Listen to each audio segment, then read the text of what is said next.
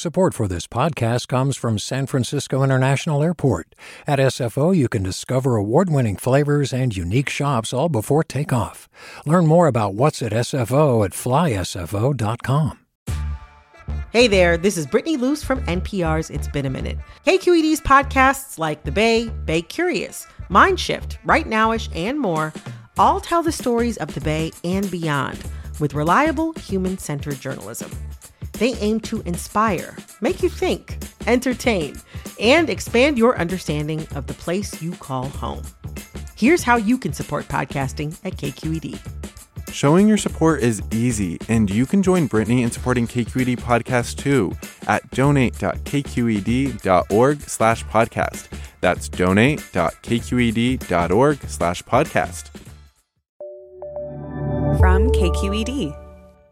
This is the California Report. Good morning. I'm Lily Jamali.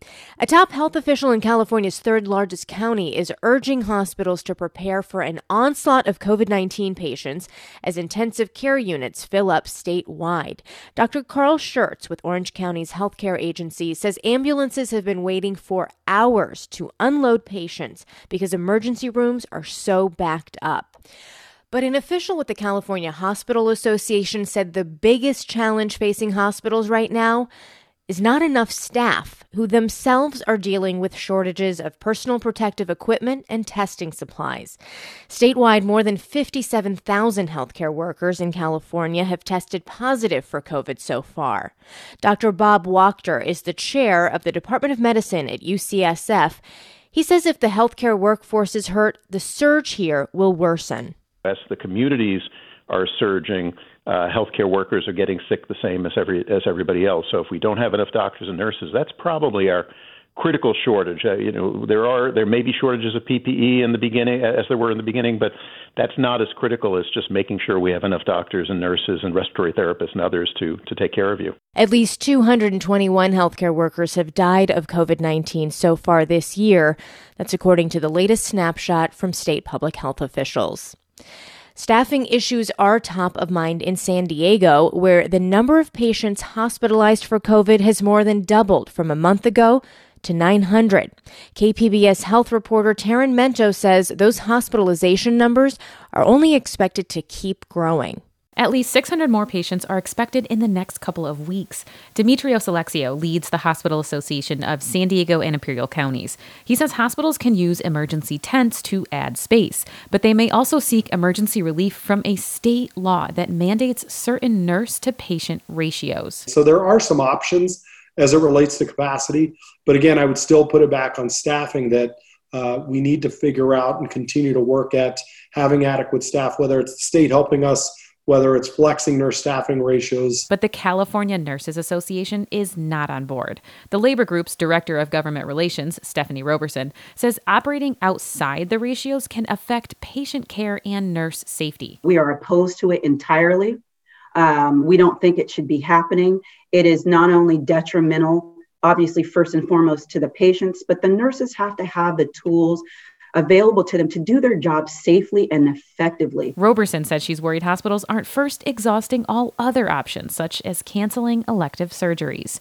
For the California Report, I'm Taryn Mento in San Diego. All right. Well, back in 2016, voters in Los Angeles approved Proposition HHH, a $1 billion measure to pay for thousands of new housing units for the homeless over a decade. But 4 years in, only a few hundred are done, and costs have skyrocketed. Why so little housing for so much money? Well, for the last several months, KCRW's Anna Scott has been looking at one project funded with a small slice of those funds. She found it's a sinkhole for public money that reveals some of the answers. Anna joins me now. Good morning to you. And Anna, remind us, what was Proposition HHH supposed to do? So this was a measure passed by LA voters back in 2016 to help the city build an additional 7,000 units of permanent supportive housing for people experiencing homelessness over 10 years. And 4 years in, only 333 HHH-funded units are open. The city says they are on track to meet their original goal, but it's been going really slow and the costs have been very high.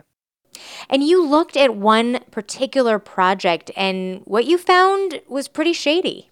Yeah, so I looked into this one project here in Los Angeles that's a motel conversion. So it was an old 1960s motel that some affordable housing developers are turning into apartments for homeless veterans. And there was just a lot of money that was going into this project, more than $30 million already. It's not supposed to open until March. In fact, it may need even more money. And I wanted to know what was going on, so I followed the money. And I did find some really surprising things. The two big things were, one, that the developers increased their budget on this project by buying this motel from the previous owners once for $22 million, and then on the same day, buying it again from themselves for $30 million. Nobody at the city has been able to explain this one-day $8 million price markup. The developers themselves haven't been able to explain it. But this is a lot of money tacked onto the budget of this affordable housing project that is using finite resources, including $10 million in Triple H funds to do this renovation. So, I think there's a very important question here of whether LA taxpayers are getting the most housing possible for what they're putting in, and and also this is badly needed housing for the tens of thousands of people who are homeless in Los Angeles. Yeah, that is really something. And thank you, by the way, for following the money there. What do you think your investigation shows about why affordable housing, as much as we talk about it, takes so long and is so expensive to build? Well, so I want to say first that, look, what happened with this particular project, and there are a lot of details that the story goes into, and, this may be unusual in terms of its specifics, but it really speaks to the ways that affordable housing gets funded and how this measure, Proposition Triple H, was designed. Even under the best of circumstances, these projects are so complicated. Affordable housing developers have to put together money from public sources and private sources and so many different places. And the city here decided to plug Proposition Triple H into that system. So kind of made it just one more little slice of the pie. And you can see through this one project how, doing it that way, the city says, well, that's the way to create the most housing possible. But it also makes it really hard for the city to control the overall budgets for these projects and the overall timing. And you really see that in this case. KCRW's Anna Scott. Anna, thank you. Thank you so much. We're going to go to the state capitol now, where some California lawmakers are calling on the governor and state health officials to place public school teachers and staff at the front of the line for vaccines so schools can reopen sooner. KQED's Kate Wolf has the story. Officials in San Francisco and Los Angeles introduced resolutions last week asking for school workers to get priority in Phase 1 of the vaccination rollout, right after health workers and seniors living in congregate settings. LA City Councilman Mike Bonin says getting teachers and staff vaccinated should get top consideration because parents and children are suffering as a result of distance learning. The state of California, the entire country, frankly, has failed our kids. It is failing our children. It is failing families with children. And as a result, we are having waves of incredibly negative consequences. Last week, state representatives from San Luis Obispo and Long Beach sent a letter to California's Health and Human Services Secretary asking for teachers to be put in the first tier for the vaccine. But not all officials agree. Gabriela Lopez, a member of the San Francisco School Board and a former teacher, says essential workers, like those in grocery stores, construction, and transit, should be prioritized. I personally feel, given that they've been putting their bodies on the line every single day to maintain our city, they should get priority before our teachers do. Governor Newsom has said the state will receive the first doses of the Pfizer vaccine next week. For the California Report, I'm Kate Wolf. Officials in 3 counties on the Central Coast are pushing back against being lumped in with Southern California when it comes to state stay-at-home orders. With low COVID-19 case and death rates and high ICU bed availability, the counties say they're being penalized for their proximity to hot zones. From KCBX in San Luis Obispo, Greta Mart has more. Public health and other officials in San Luis Obispo, Santa Barbara, and Ventura counties want to be designated a separate region, and they want only their metrics used to determine pandemic restrictions. Greg Hart is a Santa Barbara County supervisor. We have consistently, done better in terms of disease transmission and hospitalizations than the rest of Southern California, and we think that it's fair and appropriate that is recognized. Currently in San Luis Obispo County, over half of ICU beds are available. Dr. Penny Bornstein is public health officer. We are still in very much better stead. I believe that we still have the ability to control our destiny, and we would like to do that. Local business owners are pushing just as hard. All of the chambers of commerce in the region started a petition for independence of the SoCal region, garnering tens of thousands of signatures. To my friends in the business community, we are really trying to support you. We are trying to limit the amount of time that you have to go through another arduous shutdown. We are trying to find a path forward with the state to have a reasonable approach to this for our county. Bornstein announced she and her counterparts in Santa Barbara and Ventura counties are making their case to the state's Secretary of Health. And the boards of all three counties unanimously signed a letter to the governor this week asking him to create a separate Central Coast region. For the California Report, I'm Greta Mart. At this point, all 50 states have certified their election results, and Joe Biden has won the presidency. But Texas is asking the U.S. Supreme Court to invalidate the ballots of millions of voters in 4 swing states. Yesterday, 106 House Republicans signed on to an amicus brief with the court. One of them joins me on the show this morning. Congressman Doug LaMalfa represents the North State. Welcome back to the show. Thank you. Good to be on with you.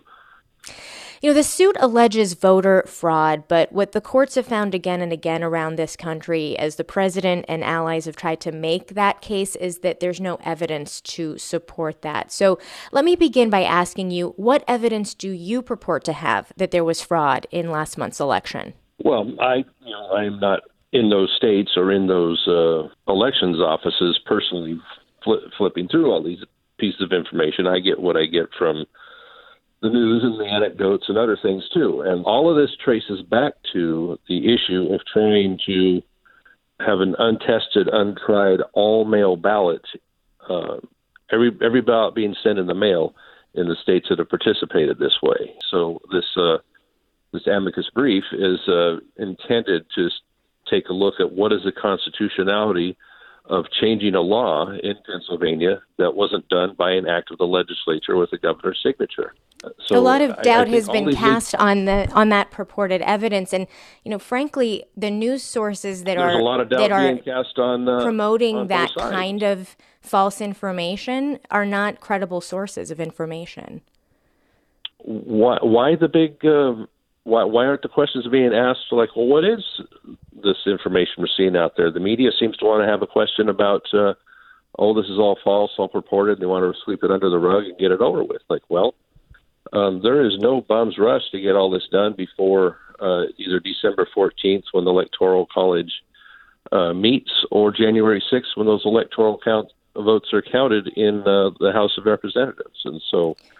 First of all, the issue of mail ballots had a lot to do with the fact that we are in a pandemic. But many courts around the country have already weighed in, including judges who were appointed by President Trump. The conclusion that courts around this country have come to has been universal. And, the president hasn't been shy about implying that he hopes that the Supreme Court will essentially come to his rescue on this. Congressman, I appreciate your time. It will rule, and we'll see what happens on that. But you have to remember the president has been under attack for 4 complete years by just about every entity on there, so no wonder he feels a little cornered on that. The 14th will be a benchmark, and then the January 6th will be a benchmark. So I'm patient enough to see what happens on those dates. Congressman Doug LaMalfa, representing parts of the North State, thank you. Thank you. Thank you. Good to be on with you.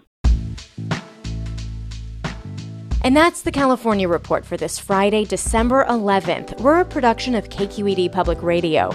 Our engineers are Danny Bringer and Katie McMurrin, with assistance from Seal Muller. Our producers are Mary Franklin Harvin, Alice Wolfley, and Holly J. McDeed, and our senior editor is Angela Corral. I'm Lily Jamali. Have a great weekend.